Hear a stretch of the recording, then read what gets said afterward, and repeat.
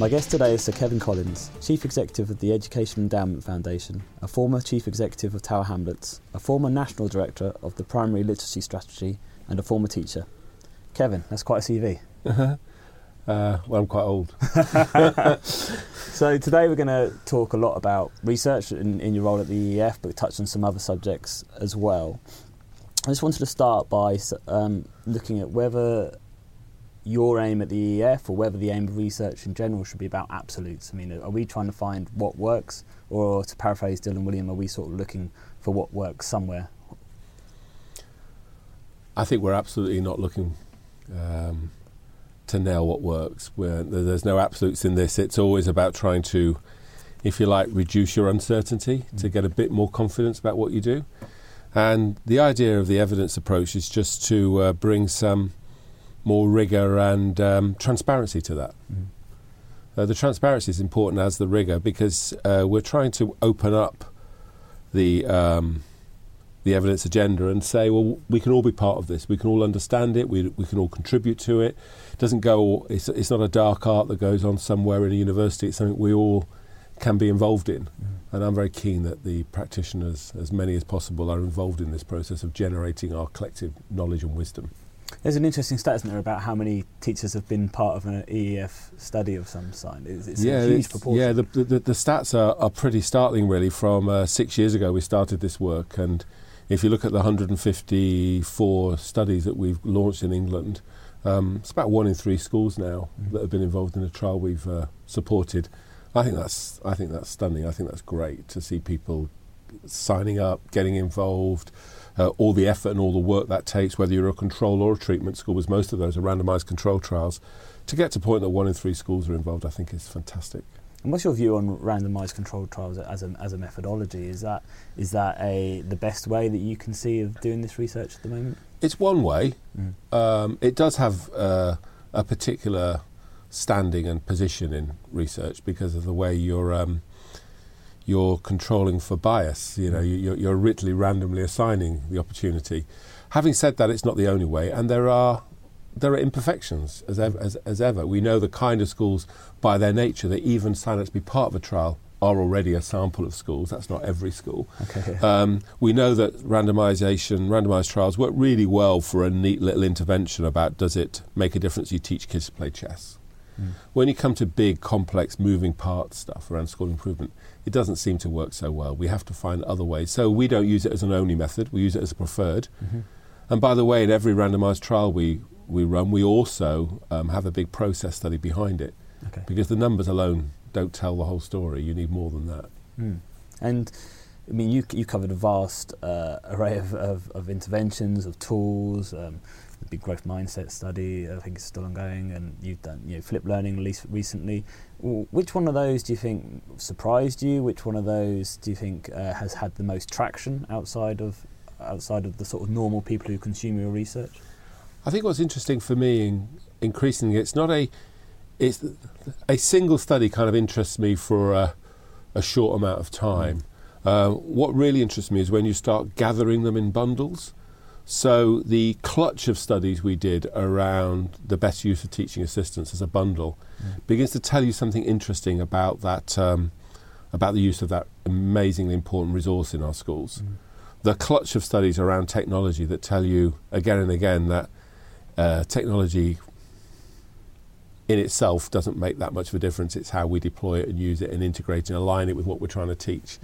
The clutch of studies that tell me that the way we talk to children, the way we engage them in metacognitive kind of conversations that drive up their thinking seem to be really important. So it's not the individual studies, I'm happy to talk about them, it's the bundles that really start exciting me, because they give us sort of themes of knowledge. I think that's where the promise lies, rather than there ever being a sort of silver bullet. We're going to have one golden study that jumps out above all others. I think it's going to be themes of knowledge. And that's why we've now organised our stuff around these 11 themes of education, which is more and more where we're clustering the learning. It's interesting you say that, isn't it? Because a lot of the research debate centres on, we have this sort of celebrity culture around research. People will talk about John Sweller, or the people will talk about Dylan Wiliam, and it's this, that it's quite a monocular view of their work. And I know one of the a prominent researcher on Twitter, Christian Bokova, always makes a point of saying, but have you seen this other part of their research? Do you think that sort of single hit, we must do cognitive load, or we must do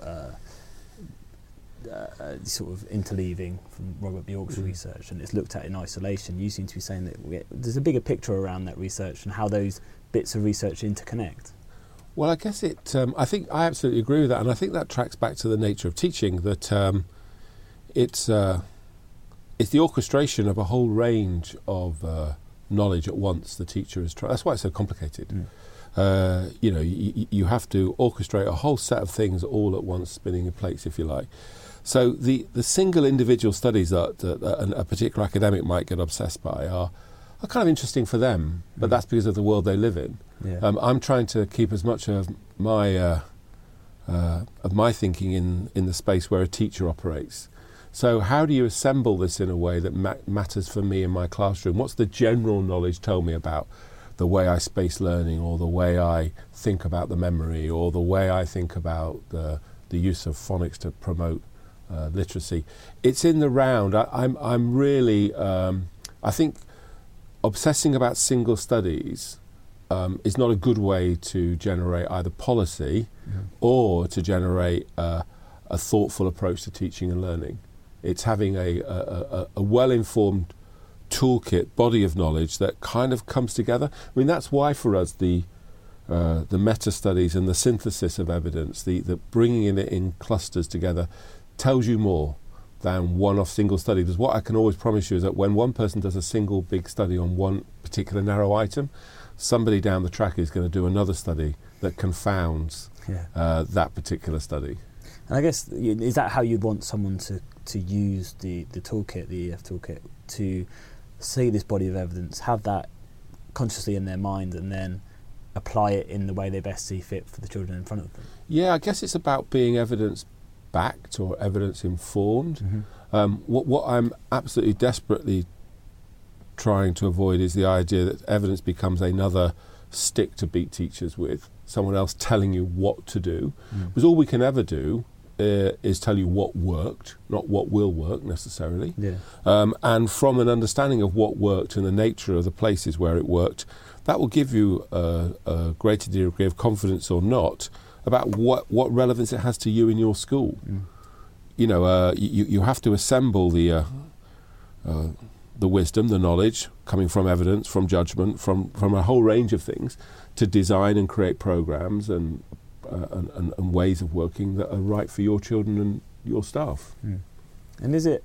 I mean, it's almost become, as you said, like a stick to beat teachers with. It's become almost an a research arms race. How many citations can you get on what you're doing in the classroom? Is that a healthy direction to go in general, and is that an extreme end that you'd rather not go to, or is the whole journey towards this, sites, footnoting your classroom each day or your lesson planning, is that a dangerous place to go to? I don't think it's so much dangerous. I just think it's not realistic.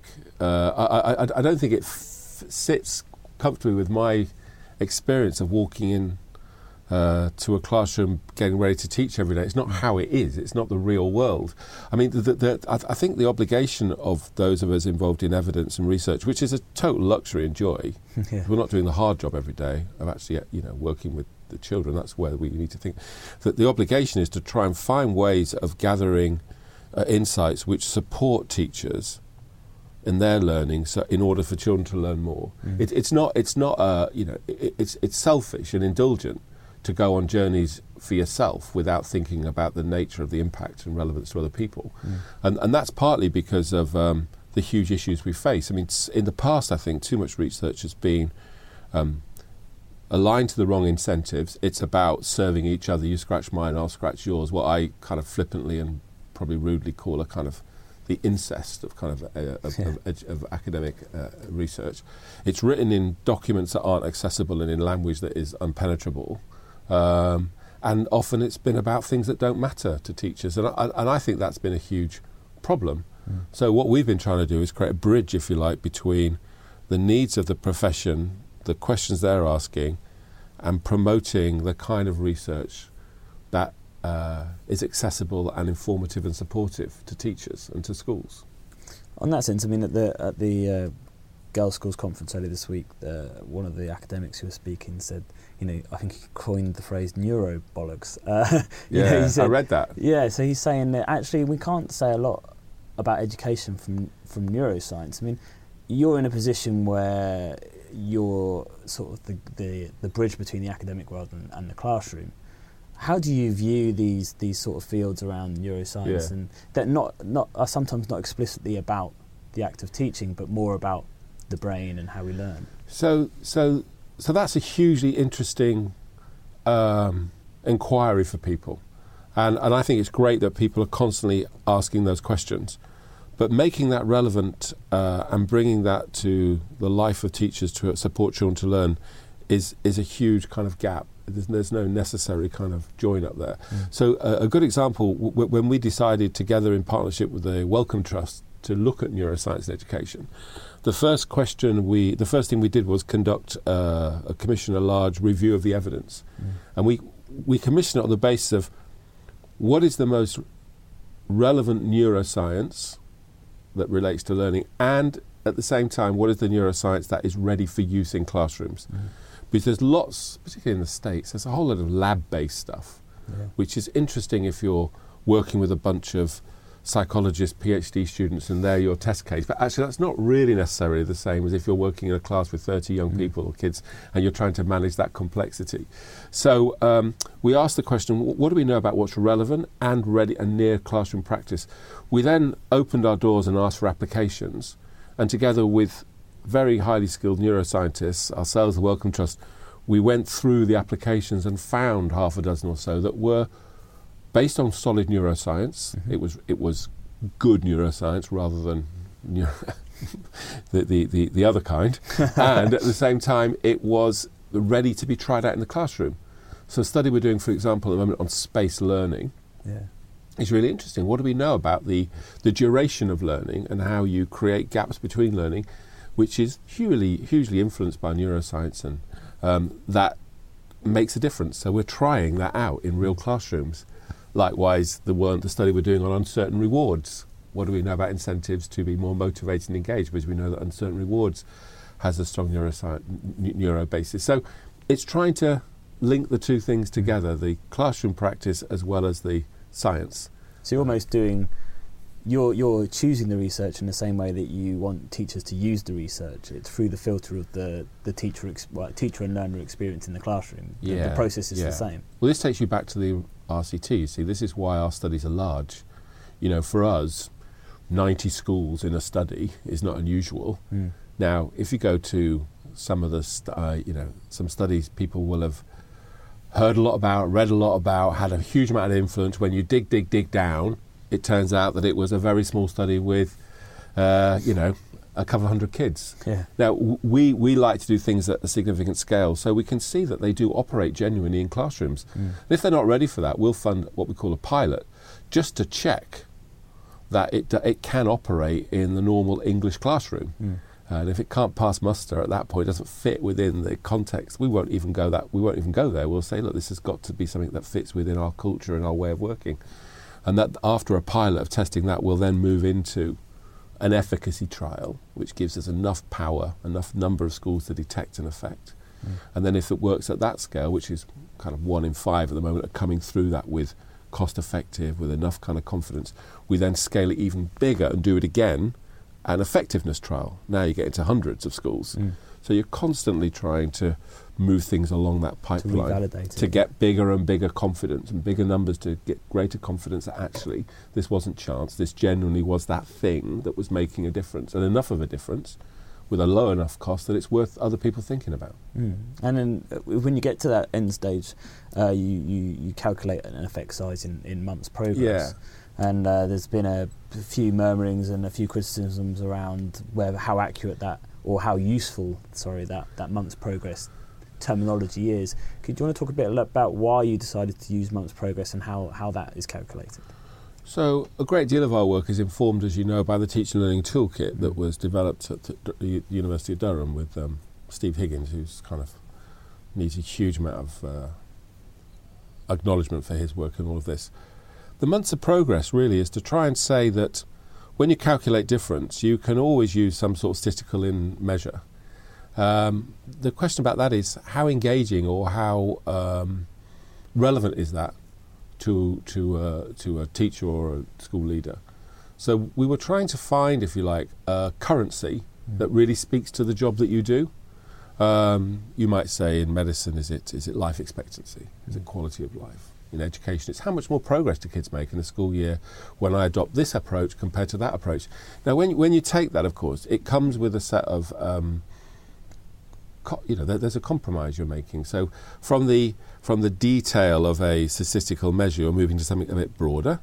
You're taking one age of kids as the standard, so we're taking 11-year-old as our point of reference, and yet we know that it's probably easier to get shift when children are younger than when they're older. So you're losing something there in the nuance. But we find that overall, the creating, simplifying, not making it simple, but simplifying to promote access to the evidence has been a large part of our success. And I'm not saying it doesn't come to a degree with there are caveats and you lose some precision, but I think that's worth it if you're buying people into the principle and to the literacy, if you like, of evidence to inform their work. And I guess if you're expecting them to use it in a holistic way and not a prescriptive way, then again that sort of compromise is ironed out in that. Yeah, and you have to go deeper. We say about the toolkit, it's so essential that you always go deeper. You use it as a starting point for a conversation, not to tell you what to do, and you always think about the fact that it's a range, that underneath those headline numbers, those averages are ranges that you need to really get your head around. And one of the other sort of concerns is the lack of research around SEND, or not specifically special schools, but also included SEND issues that you will have in a mainstream school, for example. Is that an area that some of those compromises you make, you have to compromise too far, or? It is a bit of it's something that does concern me and worries me, because we know that we include in the studies children with special educational needs because we know the schools include a range of children. The model requires, if you're going to pronounce on the impact for a particular group of kids, you need enough of those children in the study to be able to detect with significance the effect. Because we're working with the general school population, we can talk about the interactions, we call them, for certain groups of kids, but we don't assemble enough of a particular narrow group, if you like, around one dimension of special educational needs to be able to really power it to that group. But we're really working on this and thinking through this, and there are developments to our work which I think will help us say much more about that going forward. But we are conscious of that, and we work with a range of children. We just don't say anything significant about a particular particular groups that are relatively small in the population. Guess you're dealing with a typical class in a primary school, for example, that might have 3 or 4 children with special education needs, and they're included in that study. They're always included. But specific children with SEND is the task you're sort of getting to grips with a little bit. Exactly. And we always have, for example, we've got lots of studies that look at children who are targeted, if you like, for that second wave of teaching.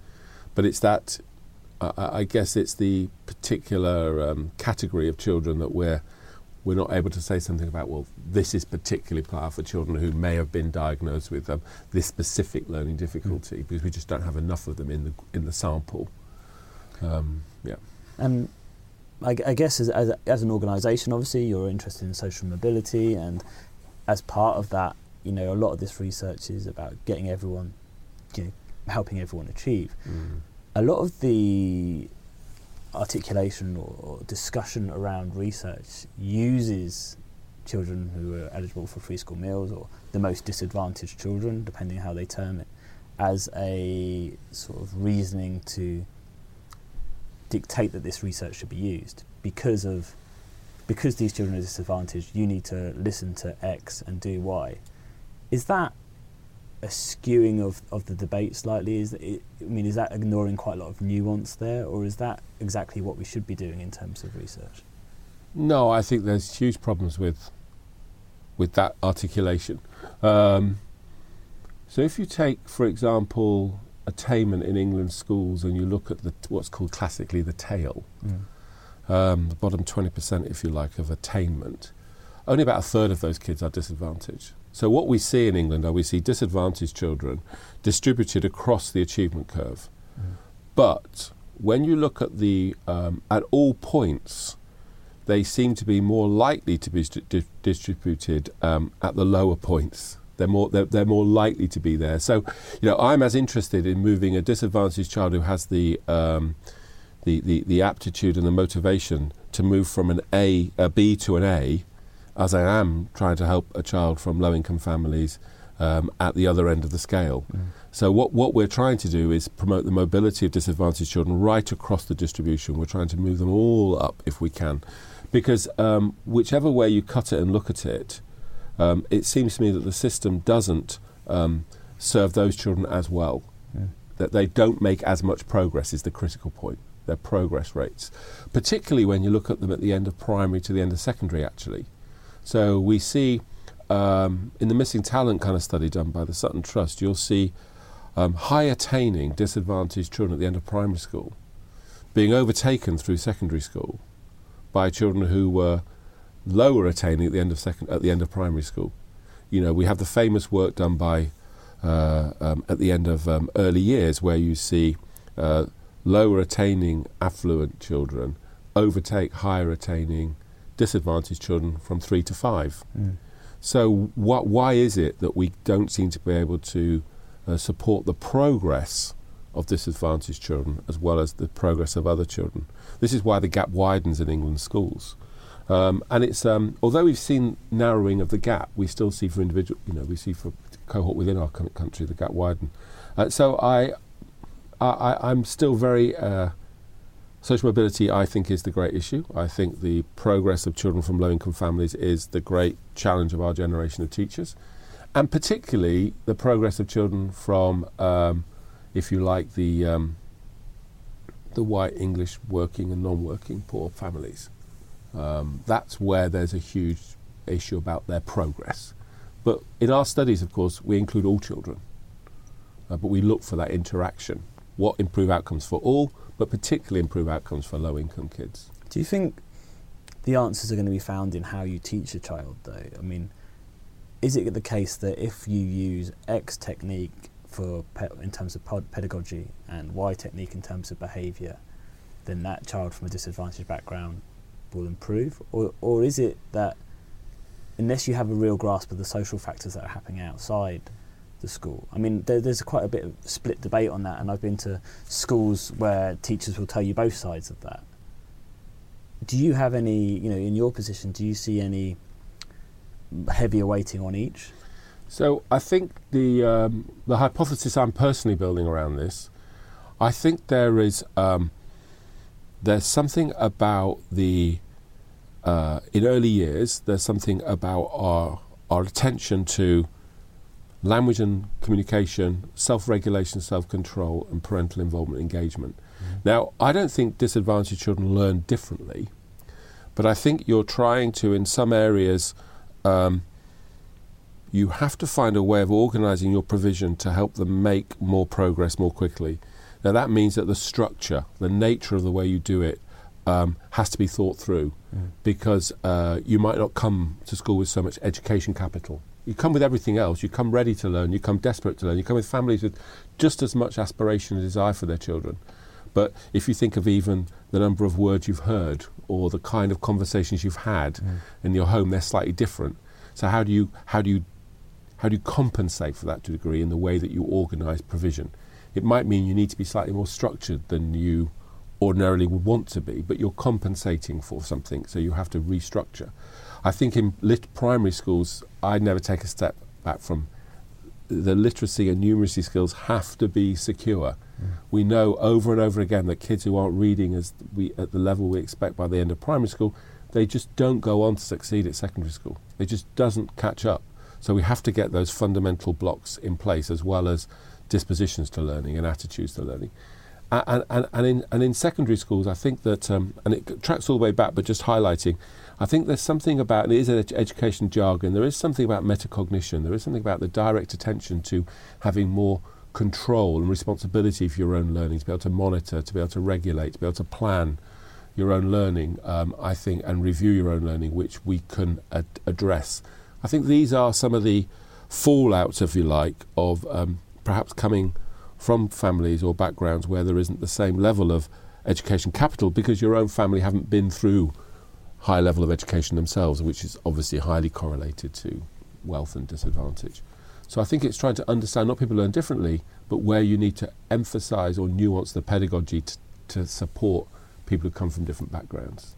It's interesting that a couple of weeks ago we had Professor Maggie Snowling on talking about dyslexia, and she was talking that at an early stage there was a general language acquisition problem, so you have to label it possible dyslexia.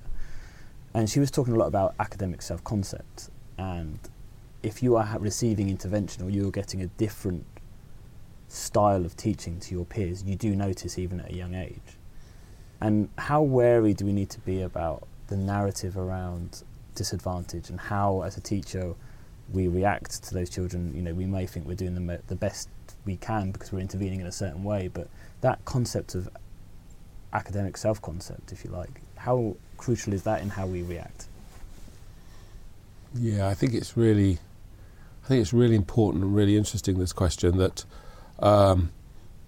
the sense of the self as learner, I think the self-efficacy almost in all of this is very important. We know, for example, that as you get older, disadvantaged children are more likely to believe they can't, whereas some children strut around the world with total confidence and belief that they can. Yeah. And they happen to come from one kind of background generally, or all too often, not always. So I guess I'm more at the point of saying most of my education teaching has been within deprived communities or mixed communities. I think it's okay to teach all children as if they have need in these areas, and to work at that. That's why I like the mastery model. I like the idea of securing the progress of all children before you move on, and not allowing the whole thing just to be spread out so widely because of a few racing ahead. I think when we've done that in the past, we've been beguiled as well, because these children don't have a deep understanding. They've just kind of raced ahead. And in fact, getting everybody secure and deep wouldn't do anyone any harm. And focusing on these deeper concepts of metacognition and awareness and agency, if you like, of the learner would be great for all, and securing the real knowledge would be great for everybody. And so perhaps the disadvantaged children would definitely benefit from that, I think, but so would everybody perhaps, to be more secure. As a former chief executive of Tower Hamlets, you talked before about the school having to reach further into the life of the student to help them. How far is feasible? How far perhaps is ethical? And how far is possible, I guess? Yeah. I don't think so much I'm nervous about schools reaching further. I think it's more about the system being more comprehensive. It's a bit like when you're 5 to 16, there is this incredible warm embrace of the school and the curriculum and the services all around you. It's as you get older, the system seems to, quite rightly in a way, but for some kids worryingly, kind of move away from you. So if you're 19 and you haven't got level 2 qualifications, now what? Well, the future of adult education in this country has been dramatically reduced. You don't have the skills at 19 if you haven't got level 2 to get on a level 3 to apprentices. You can't go into the mass professions. Where do you go? What happens year after year to that group of 200,000 people?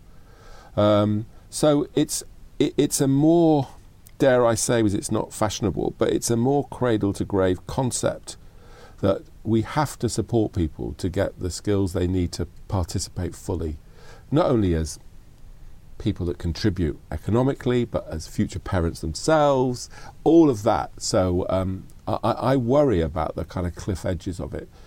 Likewise, in early years, I think the provision of 15 hours, potentially 30, into 2-year-olds has been one of the great revolutions since I started. I still don't think we've yielded the benefit from that because we haven't invested properly in it. We've created access but not quality. So anything we can do now to focus on building great early years, and I include reception in all of that, and great post-16, that's the agenda. I'm personally a bit tired of structural questions around 5 to 16. I'm over it. Yeah. And I think our schools are pretty good. I think we need to, we've got some of the greatest schools in the world. I believe that. We haven't got enough, that there's just too much variation. That's the challenge there. But before they get to school, and 16 to 18, I don't think we can really hold our heads up. That bit is not working. Those bits are not working. So Kevin, thank you very much. Thanks ever so much.